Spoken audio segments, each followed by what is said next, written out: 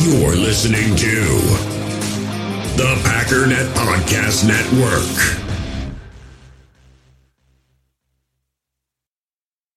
Another day is here, and you're ready for it. What to wear? Check. Breakfast, lunch, and dinner? Check. Planning for what's next and how to save for it? That's where Bank of America can help. For your financial to-dos, Bank of America has experts ready to help get you closer to your goals. Get started at one of our local financial centers or 24/7 in our mobile banking app. Find a location near you at bankofamerica.com/talktous. What would you like the power to do? Mobile banking requires downloading the app and is only available for select devices. Message and data rates may apply. Bank of America N.A., member FDIC. With threats to our nation waiting around every corner, adaptability is more important than ever. When conditions change without notice, quick strategic thinking is crucial. And with obstacles consistently impending, determination is essential in overcoming them. It's this willingness, decisiveness, and resilience that sets Marines apart. With our fighting spirit, we don't just fight battles, we win them. Marines are the constant our nation counts on to fight the unknown. And through adaptable problem solving, we do just that. Learn more at marines.com. On the fake, Rodgers lets it fly, has Watson, he's got it on his feet and he's in for the touchdown!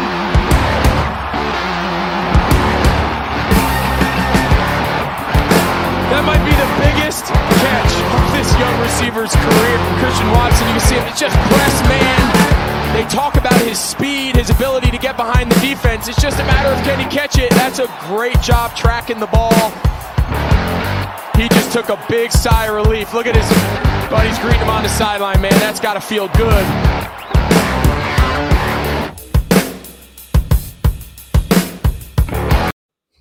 All right. What's up, guys and gals? Welcome to Packers Total Access. My name is Clayton. You can check us out on Packernet.com. You can find me on Twitter at Packers_access. If you'd like to email the show, you can send a message to PackersTotalAccess@gmail.com. I know some people just got a notification on Twitter and YouTube that we went live, and they're going, what is this redneck up to on a Sunday during playoff season, right? So what we've got today, guys, is we're going to do a little bit of a Packer free agency evaluation, if you will. Just a little exercise that Justin and I are going to hop on here and do and talk about the pending free agents that were on the Packers roster last year, kind of talk about, hey, who would be worth keeping, you might want to let test free agency, that type of thing. But I just want to say thanks for your time today, Justin. And for those of you listening on the pod, if you can't see the screen here, obviously, you can find him on Twitter at JYoungPackernet on Twitter. And then he's also a part of the Packernet Fantasy Podcast. Justin, man, what's going on? I know you're playing Super Dad over there today. How you doing, bro? Every day, man.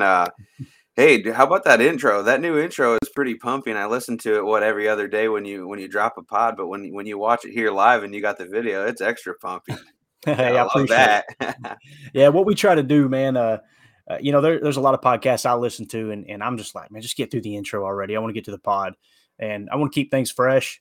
And I'll be honest, man, every time I hear it, I'm like, dude, that's pretty sweet. You know, you want to relive those moments because we know they were few and far between last year with the Packers having a down year. Right. But it is what it is, right? So let's just jump into it, man. Let's try to we're going to try to limit this pod to less than an hour. Hopefully we can do that. I always say that when we go over about 10 minutes, but I haven't had any complaints. So we'll see what we can do. But let's start off on offense, man. Impending free agents, right? These are the guys that were on the roster last year that as of right now, they do not have contracts. Obviously, the Packers are going to try to button that up. And we're kind of in that period right now, Justin, where and I'm going to go ahead and apologize in advance. I'm going to call you Jacob 30 times during this pod, okay? Because I'm just so used to working with Jacob. But, going into this offseason, one of the things that's hurt me, and we're already going to go on a rant here, I'm going to try not to, is everyone acts like Aaron Rodgers has to make his decision right now, and if he don't, then he's hindering the team, blah, blah, blah. But in a realistic manner, what's going on is Goody and his staff have two different scenarios, with Aaron Rodgers, without Aaron Rodgers. I mean, there's a chance he could be traded. I think it's a slim chance, but there's definitely a chance he could be traded. There's also a chance he retires, right? I think there's zero chance he gets cut. We would all agree with that. But what Goody has done, I guarantee you, is he's looked at both scenarios and said, okay, here's the plan if Rodgers comes back. Here's the plan if Rodgers returns. So we're going to kind of just give a very generic, I guess you could say, a general assessment of the roster. and say, all right, here's what we think could happen. Not here's what I want to happen, but here are the options. That's the goal, basically. So let's just get into it. On offense, the wide receiver position, you got Allen Lazard and you got Randall Cobb. So those two guys obviously played a pretty big role last year. Whether you think they were effective or not, hey, man, that's your opinion. But I mean, they both seen significant snaps. Obviously, Lazard more than Cobb. I think we would all agree that Lazard's a better blocker than Cobb, although Cobb did show a couple of snaps there where he threw blocks, especially on wide receiver flats in the short passing game, things like that. But Allen Lazard's PFF grade ended up being a 69.0. Really, that's kind of on par with where he's been his entire career. I think some of us, I know myself included, were hoping and kind of somewhat expecting him to take a step forward, receiving some of those touches, those looks that Davante Adams did last year. But he just kind of finished where he always does, 69.0. Allen Lazard, Justin, according to Spotrac, is saying that he has a market value of $11.1 million annually average. Okay, so basically, the easiest way to look at this is saying he's worth 11.1 cap hit starting next year. How do you feel about Allen Lazard? And again, this podcast isn't designed for us to bash players and say, oh, they need to cut him, they need to let him go. Like, what do you see playing out there? Because I definitely, from my perspective, Allen Lazard, and I'm going to kind of give my final assessment at the end. For the right price, I want all these guys back, but for the right price, because we know what the cap situation is. It's very date sensitive. March 15 is coming like a freight train. But what do you think of Allen Lazard, man? How do you see that situation? Are you willing to pay him 11.1, or what is the number you think you put on him? Just to jump out in front of Lazard real quick, I think, like you were talking about with the Rodgers thing, unfortunately, I do agree with you. I think it's fully fair that he gets all the time up to free agency to make that decision. But then to go back to Lazard, I feel like if Rodgers comes back or if he doesn't come back has a lot to do with where a lot of the hinge on a lot of these guys. If we do get Aaron Rodgers back, then I think it makes more sense to keep guys like Randall Cobb, Allen Lazard. Cobb, he's probably going to come cheap. Sorry, I don't mean to jump into another player. No, you're good. Go. I think Lazard is kind of the same thing. Aaron Rodgers trusts him. I don't think that he showed up as a number one like we all thought he had the possibility to this season. But if Jordan Love's our starter next season, is he really going to be that guy for Jordan Love when we've got guys like Christian Watson, Romeo Doubs? Because I don't think so. I think the future of guys like Allen Lazard really hinges on the fact that Rodgers does come back. As for the price tag, 11 is kind of steep for the numbers that he puts up. Obviously, he is a big part of our offense as a blocker, and he is a clutch player now and again.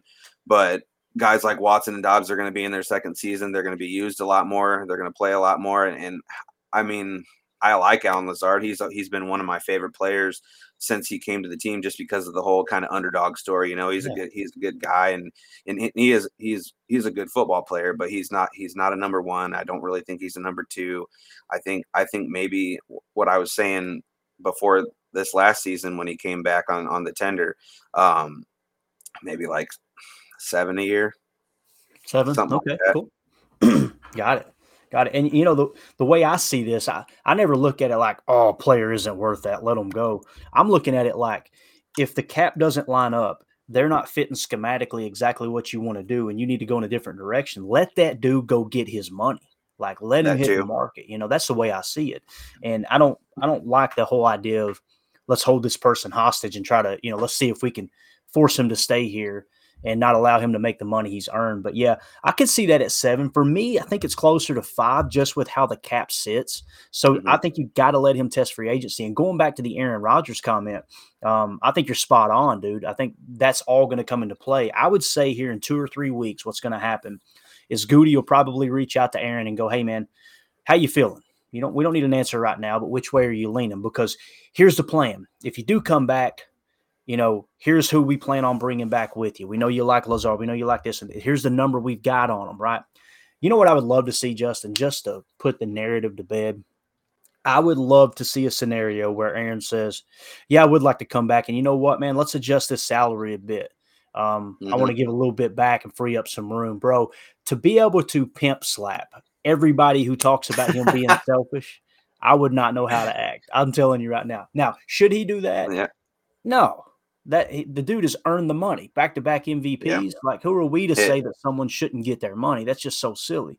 It's amazing how we're always so quick to other people's money. What's that? It seriously surprises me that how many Packer fans want to push him out. Like, don't get me wrong, I'm a Packer fan through and through, and I'll be excited if he decides he does want to leave and we do get Jordan Love. But the dude has gave us nearly 20 years of being one of the best quarterbacks in the league, and everyone's just so quick to get him out. Y'all are crazy, man.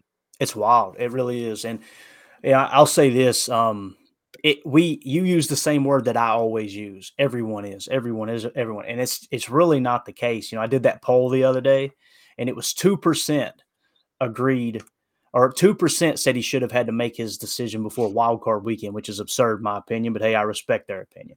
But the large majority, almost 80%, I think it was 74%, said he should have the right until free agency to be able to make his decision. So the large majority agree with us. It's just typically those people that hate him are the loudest, and it makes it seem like there's more of them than there are. But yeah, I completely agree with what you're saying. So as far as Randall Cobb, we don't have a market value as far as an evaluation from Spotrac, but he graded out as a 70.1 last year. For a large part of the season, he was the highest graded receiver on this roster, and he had limited touches from time to time. But man, when he got an opportunity, how many times did we see him make a big time catch on third down? And he still has the hands. He might not have the twitch, but that guy's got the hands. And I'm sorry, if you watch Travis Kelce play right now in Kansas City, he's not blowing the defense away with quick twitch or speed. This dude's getting open in space. He's sure-handed. He's making the plays that are there, and you can't put a price tag on that. But with Randall Cobb grading out as a 70.1, his cap hit last year was 4.1. Now, there was some dead money involved that got pushed out a bit, but let's just use 4.1 as the gauge. How do you feel about Randall Cobb coming back? So, at 4.1 million, would you want him back at 4.1 million? This is all assuming, obviously, that Aaron is coming back and, hey, he wants his guys back. What's the number would you put on? Yeah, like you said, I think that it really does, like Lazard, it hinges on the fact if Rodgers comes back, because if Rodgers doesn't come back, Randall Cobb's more than likely not going to want to come back. But at $4 million, if Aaron Rodgers comes back, absolutely. Absolutely. He's Mr. Clutch on third down. He's good. He's good for the locker room. We got a lot of young receivers in there right now, and he's a good guy to have around. I'd say he's worth the $4 million. I completely agree with that. Yeah, I think, and especially if it's just another 1-year rental, and it's it's not like you're committing a bunch of money long term. So if you can get him back at 4.1, and let's say that, with what we just said, Allen Lazard does go out there and he deserves the money. He gets the money on the market at 11.1, so we let him walk.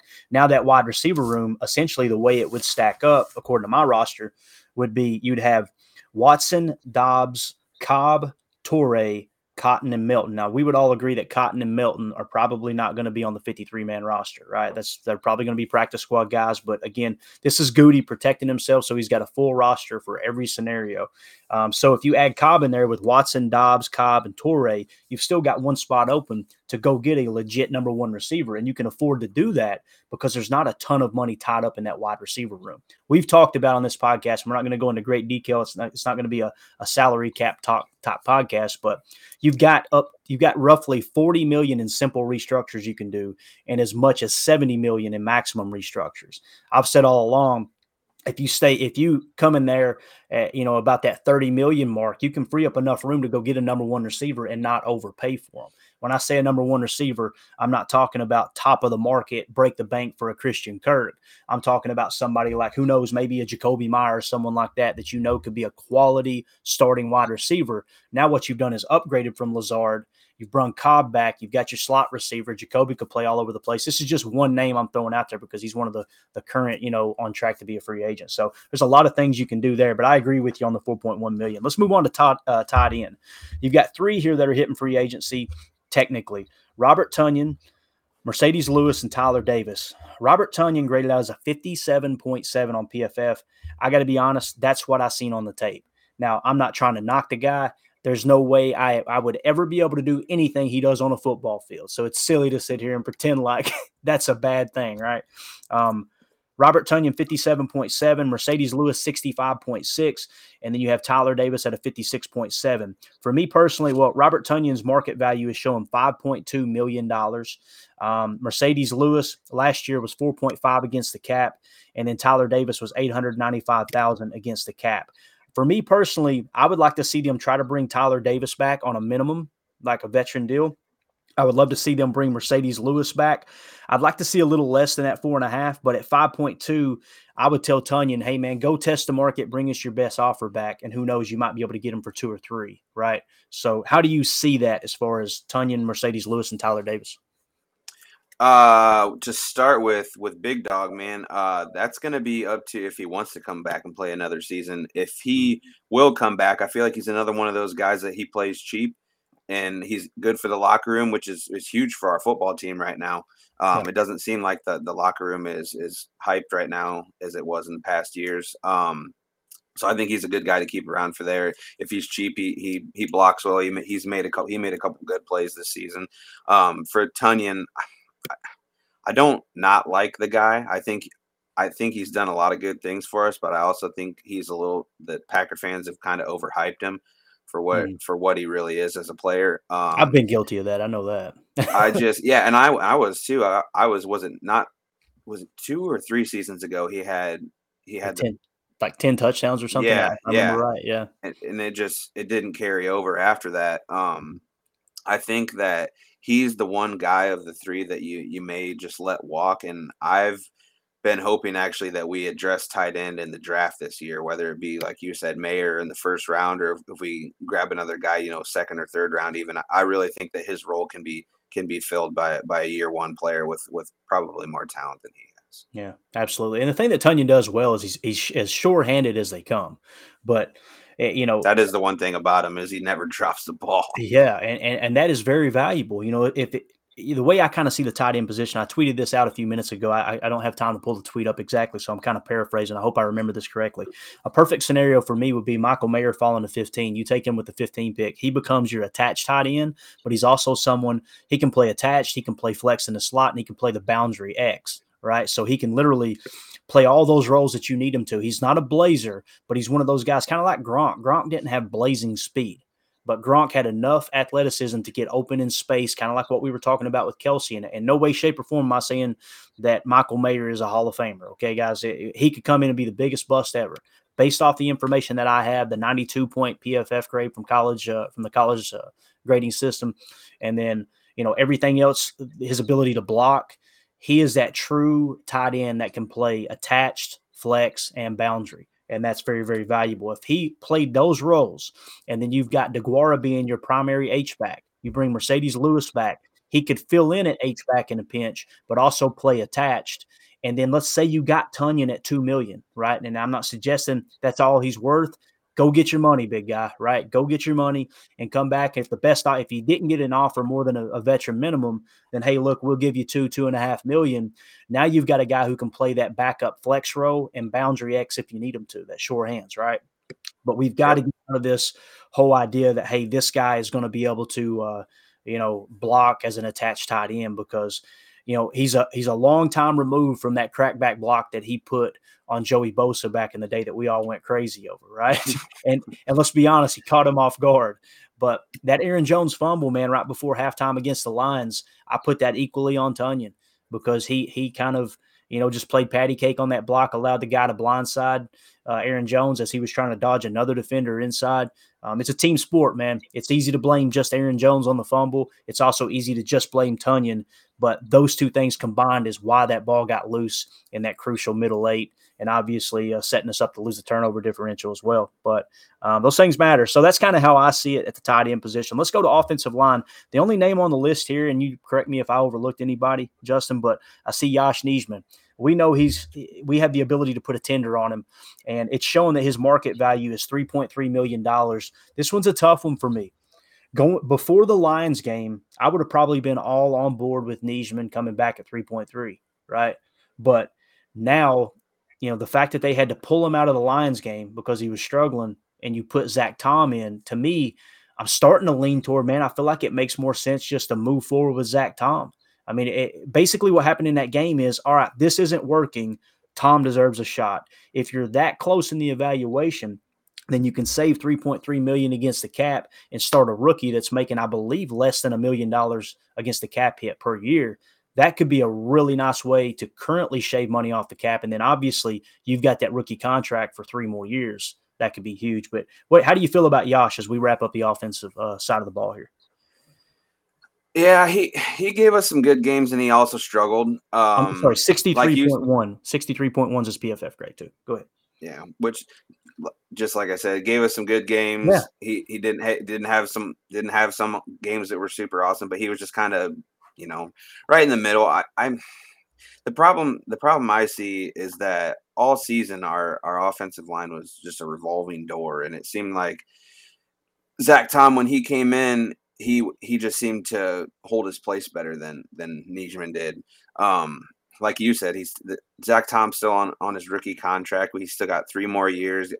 I'd rather see the young man go. But if Yosh goes out and he tests free agency and he can't get a paycheck and he wants to come back real cheap, I guess I got no price tag on him. But you can't ever have too many offensive linemen. I know Ryan hates when you say you can't ever have too many or something, but offensive linemen and edge rushers are two of the positions that you have to have, and you need quality at both.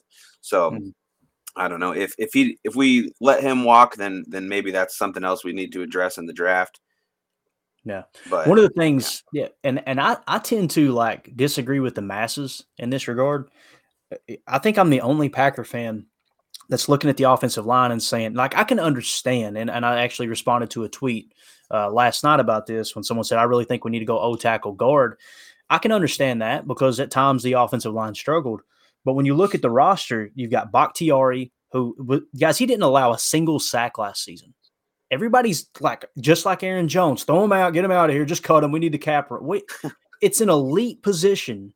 And he's playing as good as anyone now that he's finally healthy. You literally weathered the storm through the worst part where he was trying to get healthy, and now he's healthy, and let's cut him loose. It's mind-boggling to me. It's the epitome of buying high and selling low. And I would hate to see some of these cats' portfolios. I'm just telling you right now. Bakhtiari, Elton Jenkins, John Runyon, Josh Myers, Zach Tom, Royce Newman, Caleb Jones, Rasheed Walker, Sean Ryan, and then DeLance. If you count those off, you've got 1, 2, 3, 4, 5, 6, 7, 8, 9, 10 offensive linemen. Obviously, DeLance is just going to be a camp body most likely, right? Sean Ryan, it's not looking good. The fact that he couldn't make it on the field and he was cheating says a lot. I'm sorry. It really does.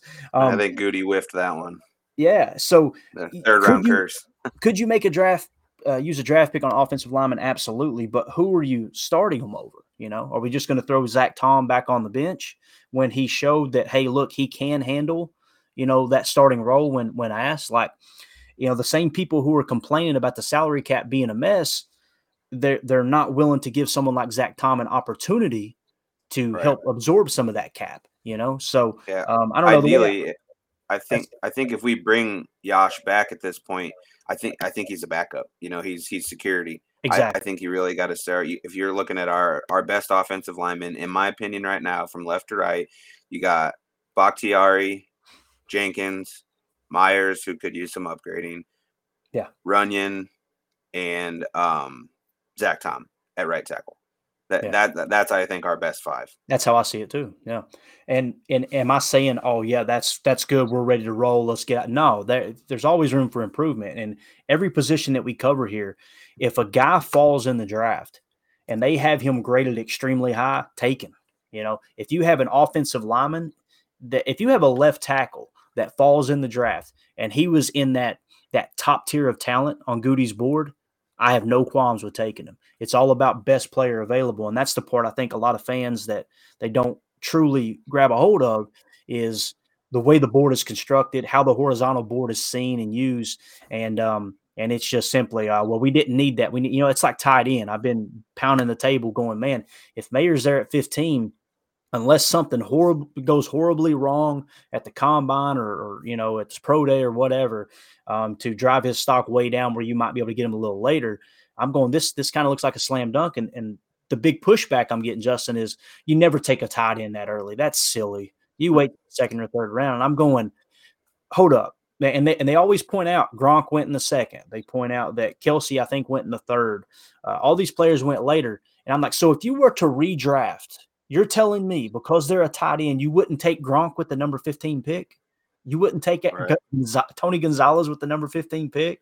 Or Mark Andrews? I mean, it just sort of happens. It seems like that tight ends are kind of diamond in the rough. But if you got a player like Mayer that seems, like you said, like a slam dunk, he's right there for your taking. And this offense could really use a tight end like that. So I think I personally am among the opinion that if he's there at 15, we take him, or if there is a receiver available.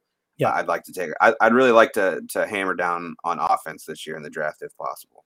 Yeah, and in the first round, man, there's really no positions that are off limits. There isn't. Like, if you have a top-tier talent fall, you could pretty much make a case for any position on the offensive side of the ball. If you have a top-tier quarterback, obviously you're taking them. Some people are going, what are you talking about? Absolutely.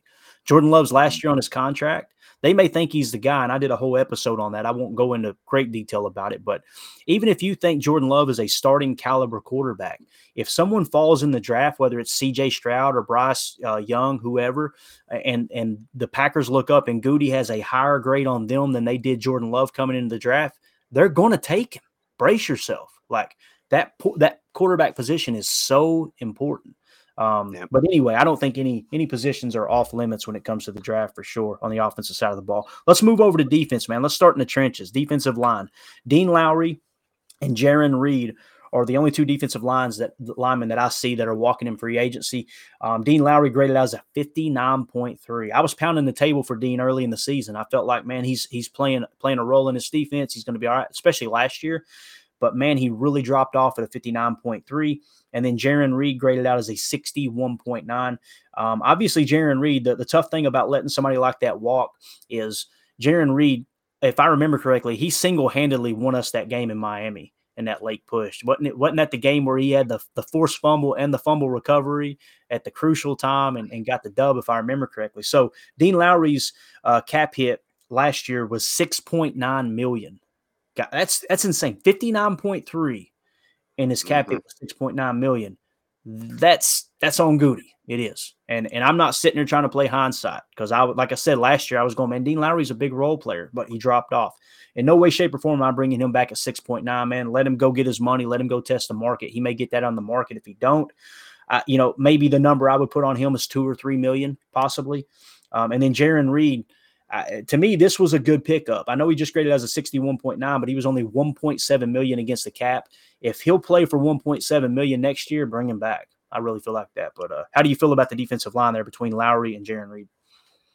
Yeah, I'm kind of with you. I used to be kind of a Dean Lowry apologist because I got a buddy that he probably hates Dean Lowry more than he does anyone on the team. He's always complaining how he's always on his back. He can't get off his blocks. And I was like, no, he makes some plays though. He's been a decent football player for us, but I think that this season was definitely one of them drop-off seasons.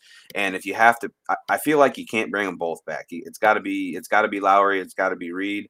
And with what they put out there this season, and especially at the cost that he came, I would definitely say if he'll come back cheap, like you said, at the 1.7, or maybe even can command a little bit more than that because he makes, I would bring Reed back if it were. Yeah, that's kind of how I see it too. So, Goody, if I had to guess, I'd say he's going to Jarran Reed and saying, hey, man, what do you think about 2.3 million, right? Mm-hmm.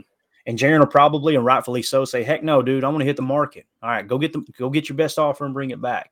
And if he comes back with a $4 million offer, hey, man, appreciate everything you've done for us. Go get your money. That's the way I see that. Mm-hmm. So, but as far as Lowry, kind of the same boat, but Dean Lowry will probably demand a little bit more money on the market, and that's good for him. It sucks to see some of these guys go because you've rooted for him for so long, but yeah, he's a good dude, but he's a good guy in the community and everything. But it comes down to being a business. A lot of people think the whole bringing Aaron Jones back just because he's a good guy and this and that. It's not about that. It is a business, but that's a whole different conversation. Yeah, it really is. And when it comes to Aaron Jones, man, for me, I mean, it's really simple, dude. We may talk about it before we wrap up, but somebody's performing like that on the field, and it's just, let's cut ties with them because we want to make the salary cap look pretty. It's just silly to me. All right, let's move on to edge. Justin Hollins, 57.7 PFF grade. Eric Wilson, 56.3 PFF grade. These were a couple signings that Goody made. Obviously, Hollins coming over from the LA Rams, I think off the practice squad there. First of all, can we just take a second, Justin, and acknowledge the fact that PFF, everything I read off to you, Alan Lazard 69, Randall Cobb 70.1, Bob Tunyon 57.7, Mercedes Lewis 65.6, Tyler Davis 56.7, Josh Nijman 63.1. Is there any of those grades that you go, no, man, those don't match up with what I've seen? Like, they seem pretty spot on to me. Do you agree with that, or am I just a fanboy for PFF?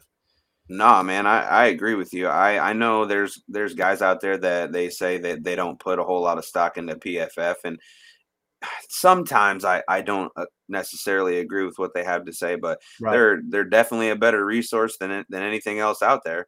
They have a full team that watches every player, every down, every time they move a muscle. You got to trust those grades more than, well, it didn't really look like he played like that when I was watching the game on the broadcast. Watching Christian Watson do a backflip in the end zone as if they've seen every other player play.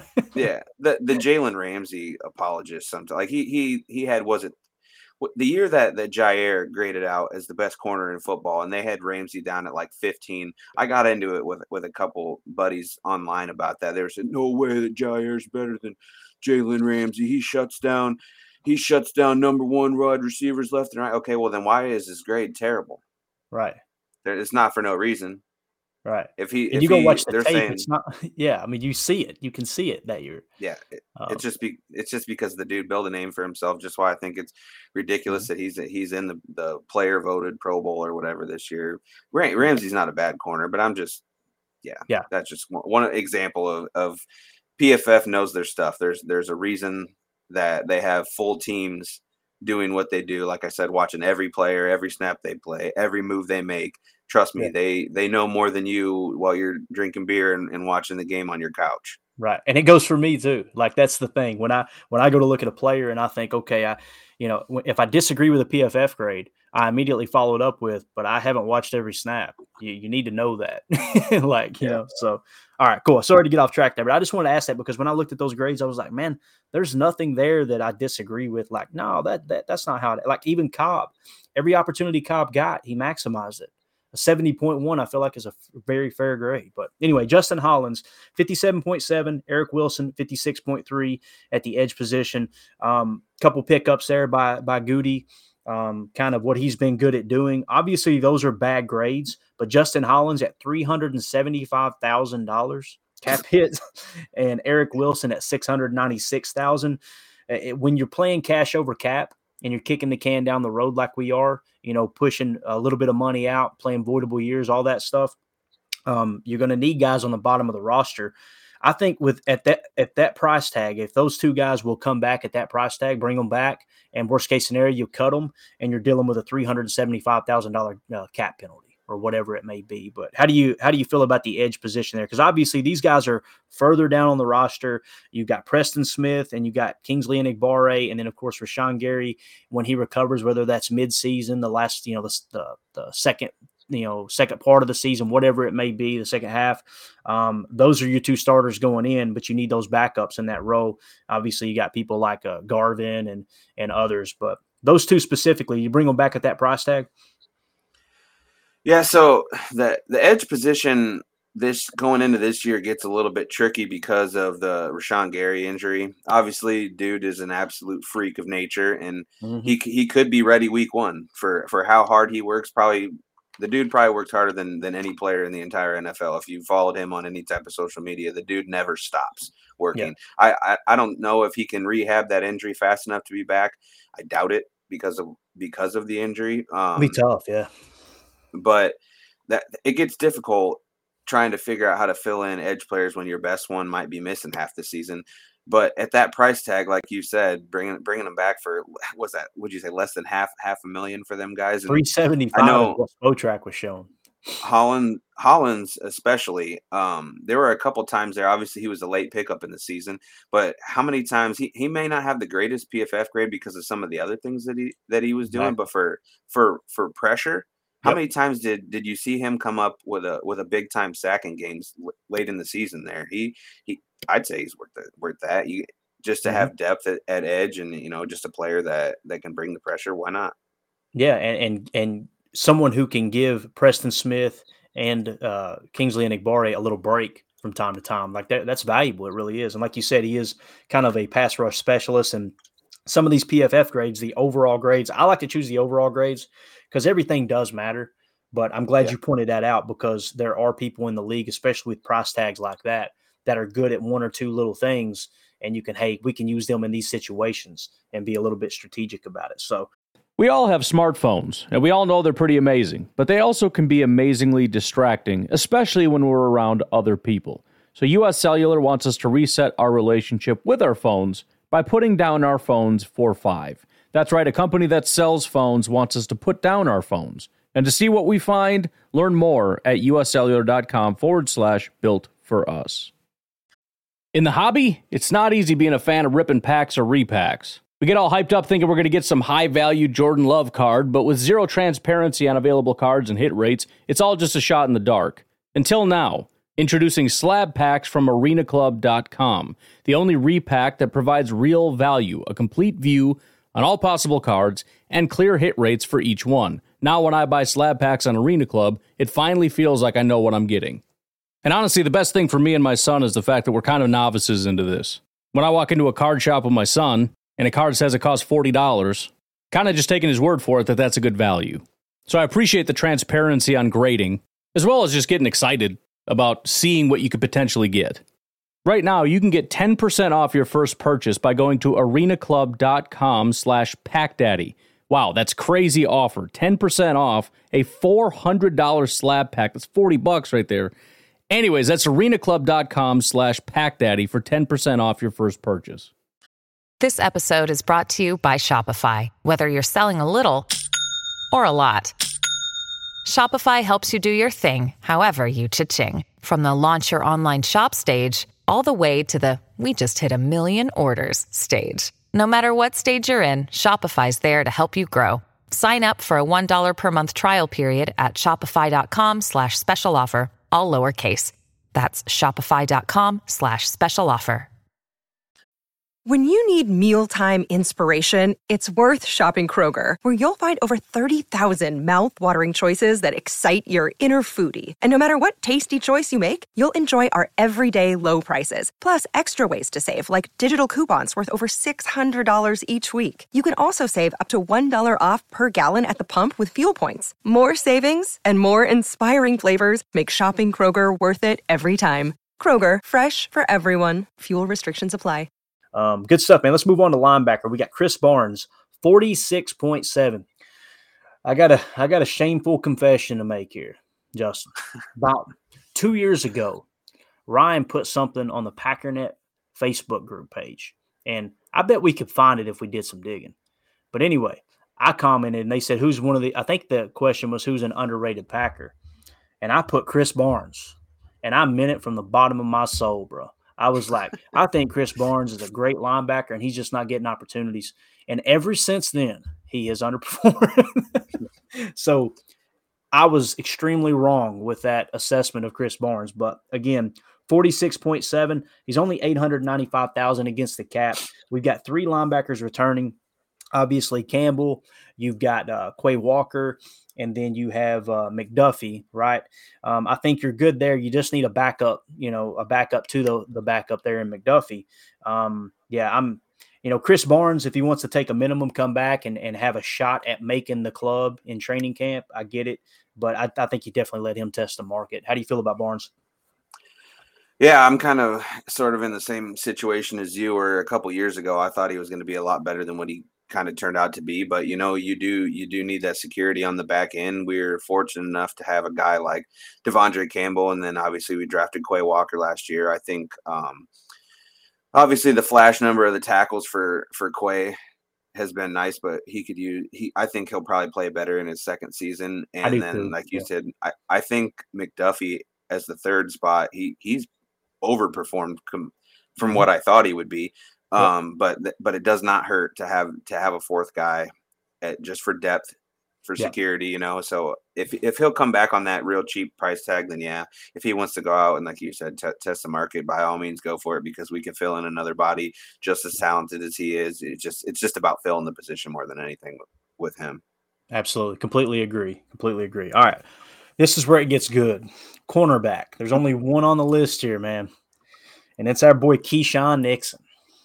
Whoo, Keisean Nixon. So number one priority. Yes, number one. I'm glad you said that, because he is number one on my list. So we'll talk about that here in a second too.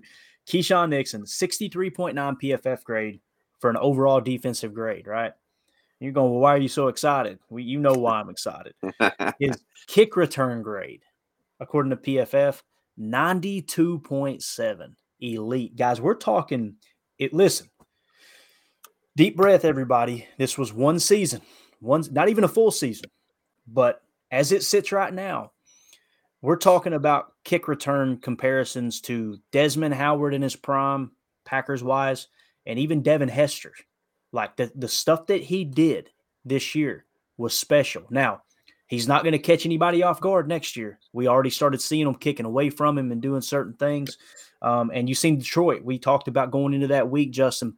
Detroit had one of the best special teams grades in all of football. Isn't it amazing? The PFF grades lining up again, both with Keisean Nixon's return grade.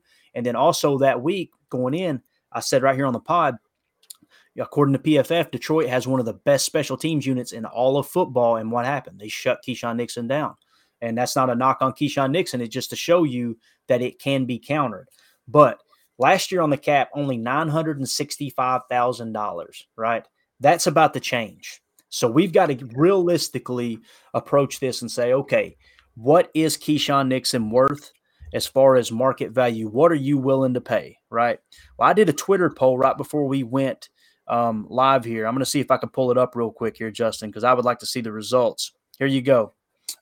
Actually, no, I did the Rudy Ford one instead of the Keisean Nixon, but we'll get to Rudy here in a second. I really wish I'd put the Keisean Nixon one up. What's the number you would put on him? And by number, this is what I mean, Justin. I'm putting you on a spot. We didn't talk about this offline.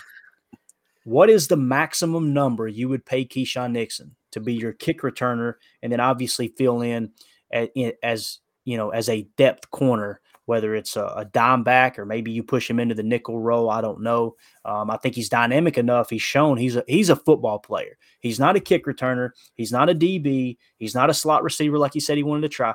This guy is a football player. He's cut from the same cloth as Charles Woodson, in my opinion. I'm not saying he's a Hall of Famer. I'm just saying he's kind of that dynamic. He's just a football player. Not blazing speed, but just understands angles, understands how to play the game.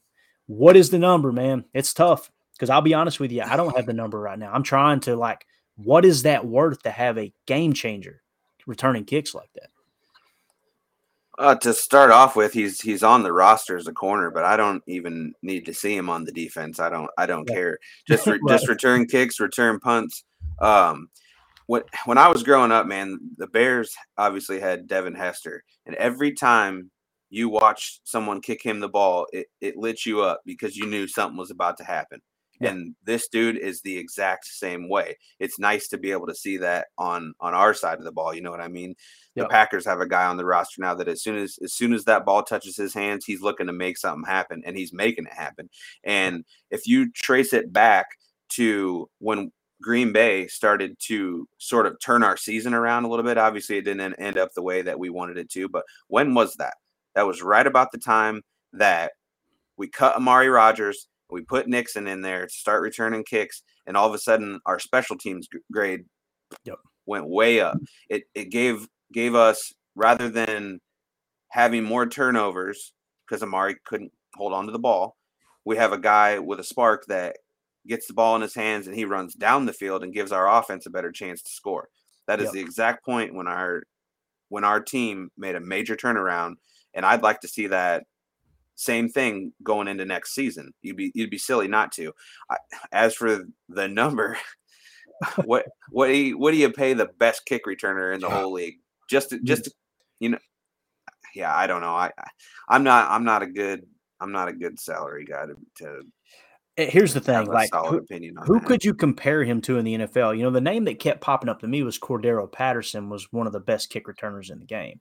Now, I don't know if that stood or not. We probably should do a little more research to get the exact number, but I'm going to look at Cordero Patterson's contract here according to Spotrac real quick and see if we can just see what his is. While you're looking that up, I put out a tweet back when they released the All-Pro list comparing Keyshawn Nixon to Cordero Patterson. You'll laugh about it. Considering. Okay, so his cap hit for this year, for this past year, was $2.5 million. Was Cordero Patterson's. In 2023, his cap hit is $5.5 million. Now, keep in mind, Cordero Patterson is also a running back, so there's a lot of value there, right? Now, they do have 2 voidable years tacked onto that, they being Atlanta. That includes a cap hit of 2.5 next year and 1.2 in 2025. You mean to tell me the Packers are the only ones doing voidable years? They're not? Oh, okay. Gotcha. So anyway, $5.5 million is what they're showing his cap hit is for this year. Man, it's tough, dude. It's so tough. But part of me wants to say you kind of got to let him test the market and then come back with the best offer. I mean, what do you because I'm of the opinion, Justin, that these offers need to be made in season. As you see them starting to rise, all right, let's throw in some guaranteed money. I said that about Rudy Ford this year. Kind of felt the same way about Keyshawn Nixon. If he goes on the market, what do you think he would get, man? I'm not sure what he would get, but allowing him to even go test what he can get, I'd be sweating bullets because he's going to go out, he's going to get a big offer, and he's going to be gone. And it, like we talked about, I really think that our number one priority is bringing that dude back. Yeah. Now, to the best of my knowledge, we can't prevent him from hitting the market either. But go ahead. No. So my tweet was All-Pro kick returner Cordero Patterson had only returned 9 kicks for 284 yards. 7 of those were 20 plus, 1 was 40 plus, and his longest was 103. Keyshawn Nixon returned 35 kicks with 1,009 yards, 21 that were 20 plus, 5 that were 40 plus, and his longest was 105. They each had 1 touchdown. Holy cap! And he didn't play the whole season. And he started returning kicks in the beginning of November, I think. How do you justify that Cordero Patterson was the All-Pro? Obviously, he was only the player picked All-Pro, but man, it's just it's crazy. We got to have that guy back. I think you go to Keyshawn Nixon if it's me, and everything that we just talked about, what Cordero Patterson's on the books for. You probably had to get creative and do it, but I think you go to him with the first offer and say, "Hey, man, what do you think about?" I'm not even sure how old he is. I want to say he's around 27. I don't have that info pulled up, but what if you went to him and said 3 years, an average salary, whatever, average yearly income of $5.5 million. What do you think? Would you sign off on that? I think I would. Yeah, I think maybe, and I'm no GM or anything like that, but maybe they go to him and say, put the ball in his court a little bit. What is it? What is it going to take to keep you? What can we give you for financials? For security. How long to keep him around or whatever? Like see if maybe he comes at you with a number that he's comfortable with, that is in your range already, and if he goes a little bit outside it, you figure out like you talk. There's plenty of ways to crunch cap around that. A spark that big on this football team, you really can't risk letting him go unless he's coming like, I need $15 million a year to return kicks. Obviously that's a little out there, but if he's coming at you with a reasonable number, then that's a guy that, like I said a bunch of times, he's number one priority on the list this year.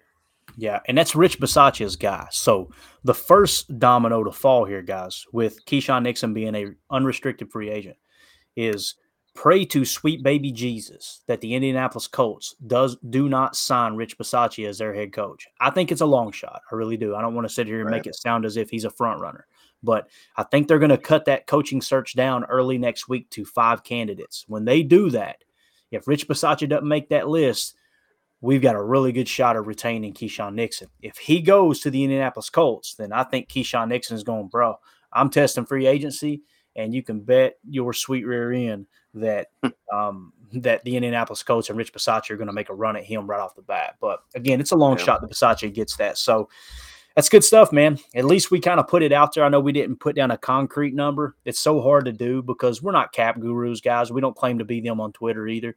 It's just this is, kind of what the Packers are looking at. And Keyshawn is definitely top priority. Let's move on to safety. Adrian Amos. His market value, they are saying, is $6.9 million. Okay, $6.9 million is Adrian Amos's market value. He's going to be a free agent. His PFF grade, Justin, 54.2. Man, it was a rough year. There's no two ways about it. Now, the tough thing about Adrian Amos, he is one of those players that we decided to push money out on. So in next year, even though he is technically not on the roster next year, right? They did a restructure bonus of $2.2 million. It's showing that his cap hit next year with him not on the roster is $7.9 million. Now, it's nowhere near that $11 million cap hit that we have for Zadarius Smith not being on the roster. But these are one of those players that we felt it was a top priority. Goody felt it was a top priority to keep Adrian Amos. And now you're starting to see it affect the cap next year. This was a bad move. So why do I mention that? I mention that because if he's already $7.9 million against the cap in 2023, and you bring him back for the market value of $7 million, I mean, you do the math. That's literally over $15 million that's going to be on the books to have Adrian Amos, who graded out as a 54.2. I think we're probably on the same page. You got to let him walk, right? Yeah, because of the cost on that one. The unfortunate part about that is that Adrian Amos has he even on the Bears, you could see how good of a football player he was. I think he's one of the most sure tacklers in the league. This was an unfortunate down season for him. I don't know that you can look at his PFF grades throughout his career, but I don't think he's ever been anywhere close to that low. He's been one of the most sure tacklers, like I said, in the whole league. I don't know. Yeah. Just because of the cost, it gets tough with him. Yeah. And that's the thing too, is that if he's declining now, he's kind of getting up there in age. So could he bounce back? Maybe, but is it worth dumping a bunch of money into a maybe? I can't say that I'm mad at Goody for the extension that he in keeping him around and pushing the money back, because nobody could have ever guessed that he would have declined as much as he did. Yeah. He hasn't put bad football on tape at all in his career until this season, in my opinion. Yeah, now very well said. And hindsight's 2020. But I think you got to let him walk. Now you tell him, hey, go grab your best offer and bring it back. And if he comes back and the market is ice cold, maybe there's an outside chance you get him for pennies on the dollar. I think it's safe to say that Adrian Amos is probably going to be playing for someone else next year. Now, if you're looking to attack the safety position in free agency, when you look at it, outside of Jesse Bates, who there's rumors they're not going to franchise tag him again in Cincinnati. Who knows if that's going to prove to be true? It's kind of a slim market, and Adrian Amos is kind of at toward the top of that list, right? So the next guy is the answer, in my opinion. I thought he was the answer early in the season. I wish they had re-signed him. That's Rudy Ford. Rudy Ford graded out as a 77.1 PFF grade. He was only $997,000 against the cap. There's no market evaluation for him. For me, it's kind of like the Keyshawn Nixon thing. I think you go to Rudy Ford now, you've already let his stock raise too much by not re-signing him during the season. You got to go to him now and say, hey, man, what are you thinking? What would be a fair offer for you? What is it you're looking for? He may come back and say, man, I would love, a 3-year deal for $3 million per, right? If that's the case, sign it on the spot. Now, if he comes back and says, oh, no, I want to test the market, I think I'm worth $10 million plus, you got to let him test the market. The window had passed you by. We definitely can't afford to, I guess you could, but if you're going to be willing to go over $10 million for someone, then go after Jesse Bates and get creative with the contract. Go after one of the best safeties in the league. But this is the tweet I put out. Now I'm going to kind of touch on it here real quick. I put a poll out and I said, Packers fans, put your GM caps on. At what price, average per year, would you bring Rudy Ford back? The options were $5 million plus, no more than $3 million, or a veteran minimum. The poll, the people have spoken. They said that they think he's worth no more than $3 million, right? And granted, he is unproven. He had one great year. I say great. He had one solid year, one good year this year, right? 22% says the veteran minimum, and only 7% say he's worth more than $5 million per. How do you see it, man? What would be the number you would try to put on him? I'm kind of right there with the masses on that one. I think that he played some good football for us this year, but I think that safety is another one of those positions that we need to hit in the draft this year. I know Jake he's real high on that Chris Smith, and there's a couple other guys throughout the draft that we can look at, but that's a better check out his podcast for that. Absolutely. But safety, that's I definitely think Jake Chavink, guys, you can find it. It's always draft season podcast here on the Packernet Podcast Network. Sorry, Jake, I'm not good at the plugs.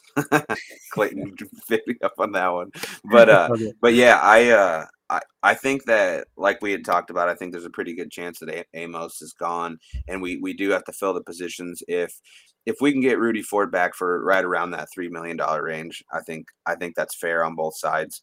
And then we also still need to hit it in the draft as well, because we got Savage for another season, so hopefully he can bounce back. Because if he's anything like last season, we're in trouble. Yeah, absolutely. I hope he does too, man. He still is young. That's one move I didn't agree with was the 5th year. I'm not a big fan of the 5th year option, man. I think it really hems you up. Now, you could trade Savage. You could. And I'm not suggesting they do that. I'm not going to sit here and pretend like I understand evaluating the roster better than a GM or any other fan. But it is an option to trade him, and that contract will travel. I think Andy Herman did a couple of podcasts where he broke down the roster in different ways they could attack this with and without Rodgers. Really good listen. If you guys get a chance, go check those out. But he kind of talked about this very thing, that you could potentially trade Savage.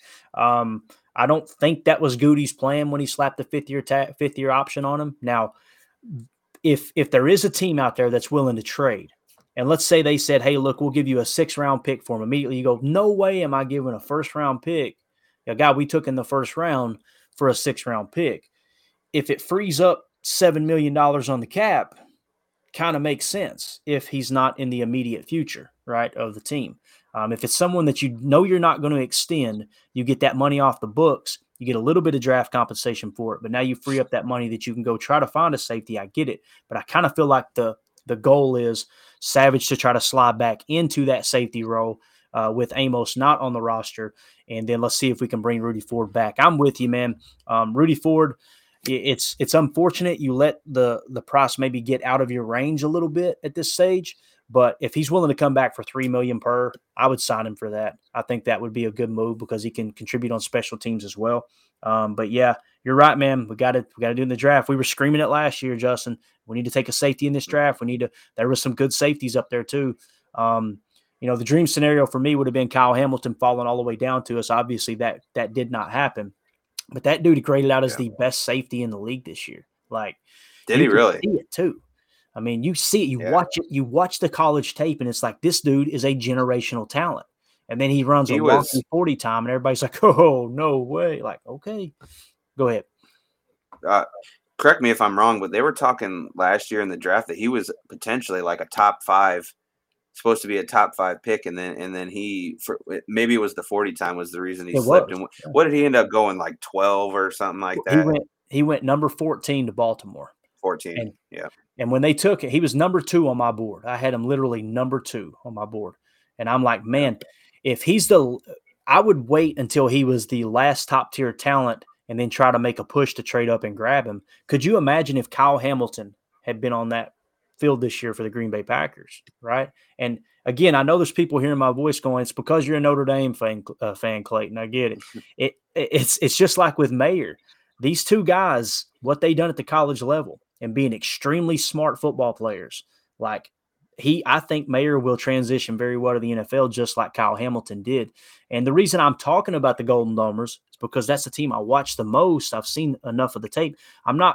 You don't hear me trumpeting for 4th-round picks going, oh, that's a great Notre Dame player. Like, you're talking about generational talent, and Kyle Hamilton proved that last year. But again, you can't go back, and who knows what the draft capital would have been to trade up and get Hamilton. But it is what it is. You got to move forward. So, all right, good stuff there at safety position. The other one was Dallin Levitt, 59.9. He made $1.1 million. He was supposed to be a player that Versace brung into. Him, Rudy Ford, and Keyshawn Nixon were the three, right, that he really trumpeted for. I felt like Dallin Levitt was a reason two punts got blocked this year. I think you got to, if anything, offer him a minimum. He's a camp body, see if he can make the club again. But in no way, shape, or form am I going to compete with him on the market right now, or compete with the market for him. Do you agree with that on Levitt? Yep, 100%. That's just a guy who's just a body right now. He's not a guy that you're super concerned on bringing back that you got to throw a bunch of money at. Yeah, absolutely. And the last one we got on the list here, guys, kicker Mason Crosby. He graded out kicking field goals as a 72.4, right? Now, PFF had his kickoff grade as a 22. Obviously, they had extra legs there to do kickoffs if need be, although it seemed like they let him kick off regardless. So the leg is obviously starting to go, although he did hit that long, what was it, a 56-yarder that he hit, if I remember right? I think it was 60 yards, wasn't it? Was it really? Yeah, his longest shoot. We'd have to look that up. Yeah. When we did the post-game show together after that happened, and I think that I incorrectly referenced it as 50 yards, and I think it was closer to 60. We'd have to look back on that one. That's a good point. I was just going to bring that up, that it's obvious that on kickoffs his leg isn't quite there, but when he dumped that long field goal in, man, that was cool. Yeah, absolutely. And the one that he missed hitting off the crossbar there against Detroit, that's not on him, man. I mean, that's a tough situation. Cold night, kicking field goals at Lambeau. But I'm going to pull up his field goal numbers here and see what it says here. He attempted 4 field goals at 50 yards or more, and he hit 1. It doesn't say what his long was here, but I mean, my goodness, man, from 20 to 29 yards, 10 for 10, from 30 to 39, 8 for 8, from 40 to 49, 6 for 7. So, I mean, you get him, 50 yards or less. Last year, I mean, isn't it amazing what a holder can do as far as operations go in the kicking game? I mean, my goodness, you bring in Pat O'Donnell and you go with Coco as the snapper, and everything changed. I mean, it was really, really wild how things turned around there. So if you do get that long kick pulled up for us, let us know here. But what was it? You were dead on. It was 56. Was it 56? Okay. Yeah. But still, though, 56, man, that's a long kick for Mason, So it's a long kick for anybody, really. Last year, he was $4.7 million against the cap, right? Now, obviously, this is one of Rodgers' guys, okay? There's no two ways about it. So with him being that on the cap last year, I believe he's on the books from a restructure as well. Let me go down here and see if I can find it. So this year he's $1 million against the cap as it sits right now. So last year he was a total of $4.7 million against the cap, already on the books from a voidable year. He's $1 million against the cap. So do you bring him back for 4.7 again, and then you tack on that extra $1 million that we voided out? So, I mean, essentially you're paying almost $6 million for Mason Crosby. Is he worth that, or do you draft the kicker, move forward with a minimum rookie contract? Because it's tough, man. He's made all indications, to the best of my knowledge, Justin, that he wants to play and he's wanting to come back. Oddly enough, I think that the Aaron Rodgers decision kind of affects his a little bit too. Unless he does, if Rodgers leaves and Mason decides he does want to come back, I think it is troublesome that when he's kicking the ball off, that he can't even hit the end zone anymore, because if you can't kick the ball out of the back of the end zone on a kickoff, you got all these playmakers and you're giving them a free run at it every time. You need to be able to get it down there and keep the ball out of a playmaking kick returner's hands. So that part kind of sucks. But as for a field goal kicker, he's pretty clutch, man. Like there's not a lot of those guys in the league that when they line up to kick a field goal, you just trust them to make it. Obviously, like we talked about, he doesn't quite have the leg, so he can't hit the long ones, and you're in a lot of more of those situations where you're fourth and short, and you just go for it instead of kicking. But it just depends on what's available, because if we got a situation like Chicago had here a couple years ago where they couldn't hit field goals to save their life, how many times can that swing football games? If you don't want to pay Mason, you got to find someone that can make field goals. Absolutely. And you can't make it risky. It's got to be someone that you trust. Yeah, the goal, in my opinion, and that's everything we're going to cover, guys. We're going to wrap it up right here. We appreciate everybody hanging out with us. The goal, in my opinion, is you evaluate the roster and you say, okay, what are we losing? Was that a strength? If so, how do we replace it? But also, you want to be able to look at the negative aspects of your game and go, we need to improve that. We need to get better right there. If you let Mason walk and you say, okay, yeah, we're done, man. It's been a great run. We know everything you've been to the Packers organization. We're going to go with another. And you whiff on the next kicker, you've got a mess on your hands. I mean, an absolute big trouble. Now, some would argue, what's it matter, because we're going for it on fourth down anyway. Hey, I'm in the camp with you. That drives me insane. I don't take the points when you can get them, right? But I definitely don't want to, create two negatives just because, oh, well, we could just go for it on fourth down all the time. That's just silly. That's absolutely silly. So I would like to see him bring Mason back. I think you go to him like some of these other guys and go, hey, what are you thinking? Are you cool with coming back for what you made last year, right? That could be a possibility. But again, if Rodgers retires, you're probably going to see a complete overhaul. I mean, you're going to see a lot of these guys are just going to be, hey, guys, all right, these guys are walking. This is kind of a reset, not the reset that everybody else is talking about, where it's just like, oh, my God, we're going to blow the whole roster up. Like, let's just wrap it up with Aaron Jones. These people, Justin, I got to get your opinion because I feel like I'm losing my mind out here. The people who are saying you got to let Aaron Jones go, right? It's time to part ways. The contract is set up to carry until he's 30 years old, right? So when he turns 30, that's the last year on his contract, right? So they obviously timed it perfectly with that 30-year-old mark. He had statistically his best year as far as, total rushing yards this year, right? He's on his career averaging 5.1 yards per carry, all right? Just in reference, that is better, more productive than both Barry Sanders and Gale Sayers in yards per carry. We know how important he is in the passing game. We know what he means to the community and a high character guy. You know what he means to the locker room. His teammates picked him as a captain, right? And now all of a sudden it's, hey, we just need to cut ties with him. His PFF grade suggests he was the best offensive player on our entire roster. Make sense of it, Justin. Why in the world would you want to get rid of Aaron Jones other than to say, look, we made the cap look pretty? So I sort of get where people are coming from because of what he's owed this season, right? You're not supposed to pay running backs that much money, blah, blah, blah, blah, whatever. It is absolutely asinine, in my opinion, to not at least go to Aaron Jones and say, listen, you are legitimately our best offensive player. You can't ignore that. What are we going to do? So go to him and talk to him and say, you know what, we really want to keep you around. We want you as a part of this football team. Not only are you the best offensive player we have, you're great for the community, great for the locker room. Dude, just as the whole package. I think that he more than likely would be willing to restructure. He doesn't have I don't know how unfair that is to ask.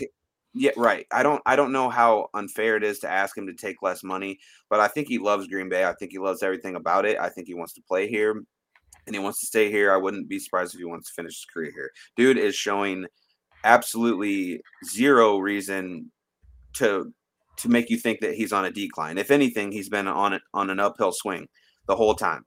Yeah, he gets better. It seems he gets almost better with age. Granted, he's going to have to decline at some point in time, but right now, the fact that he is the best player on the offense, just because he costs money, like we've talked about it time and time again. You do on your pod all the time. There is ways to crunch this cap around and make sure that he can stay. Why? Just because he costs more money, it's for a reason. right? He's the best player. What, just because they cost money, are we just going to start getting rid of guys? I know they say, everyone says that, this is just a business, so that's just part of how the business works. Well, isn't the main part of business is you want to succeed, right? Exactly. So if you want to succeed, don't you want your best players to stick around and help you succeed, or you just want to kick them out the door because they cost a little more? Makes no crazy, sense to me. man. I don't get it. You build the entire roster so you have a good football team, right?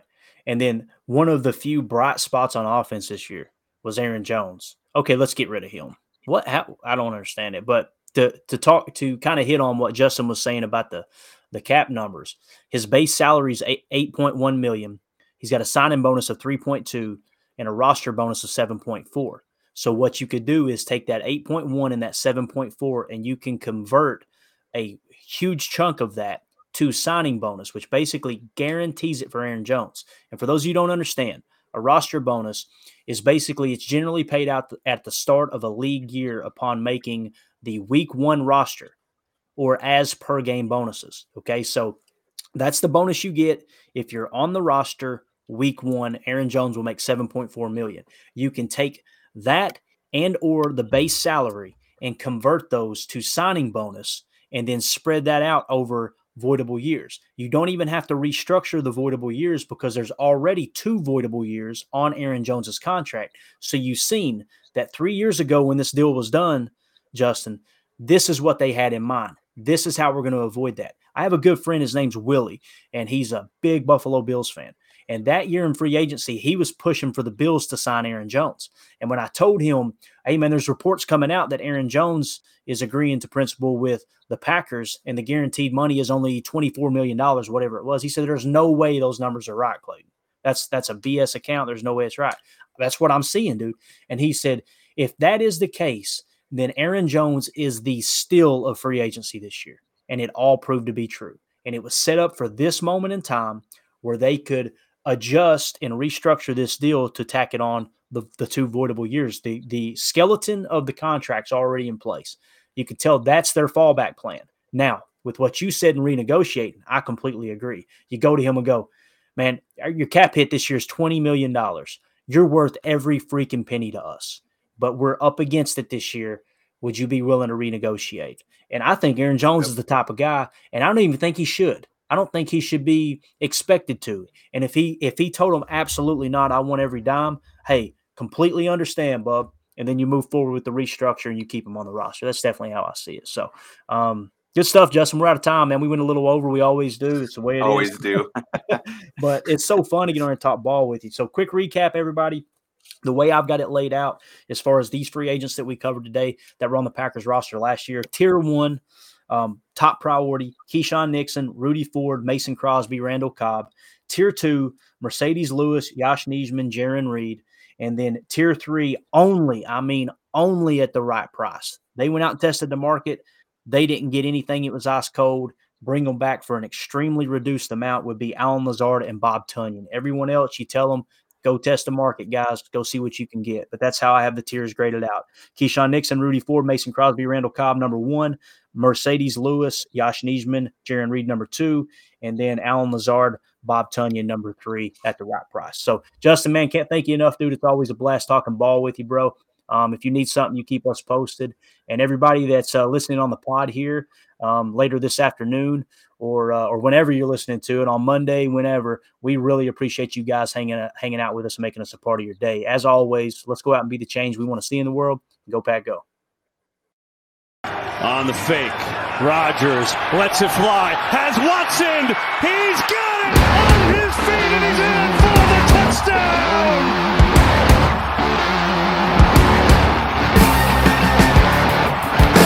That might be the biggest catch of this young receiver's career. Christian Watson, you can see him, it's just press man. They talk about his speed, his ability to get behind the defense. It's just a matter of can he catch it. That's a great job tracking the ball. He just took a big sigh of relief. Look at his buddies greeting him on the sideline, man. That's got to feel good.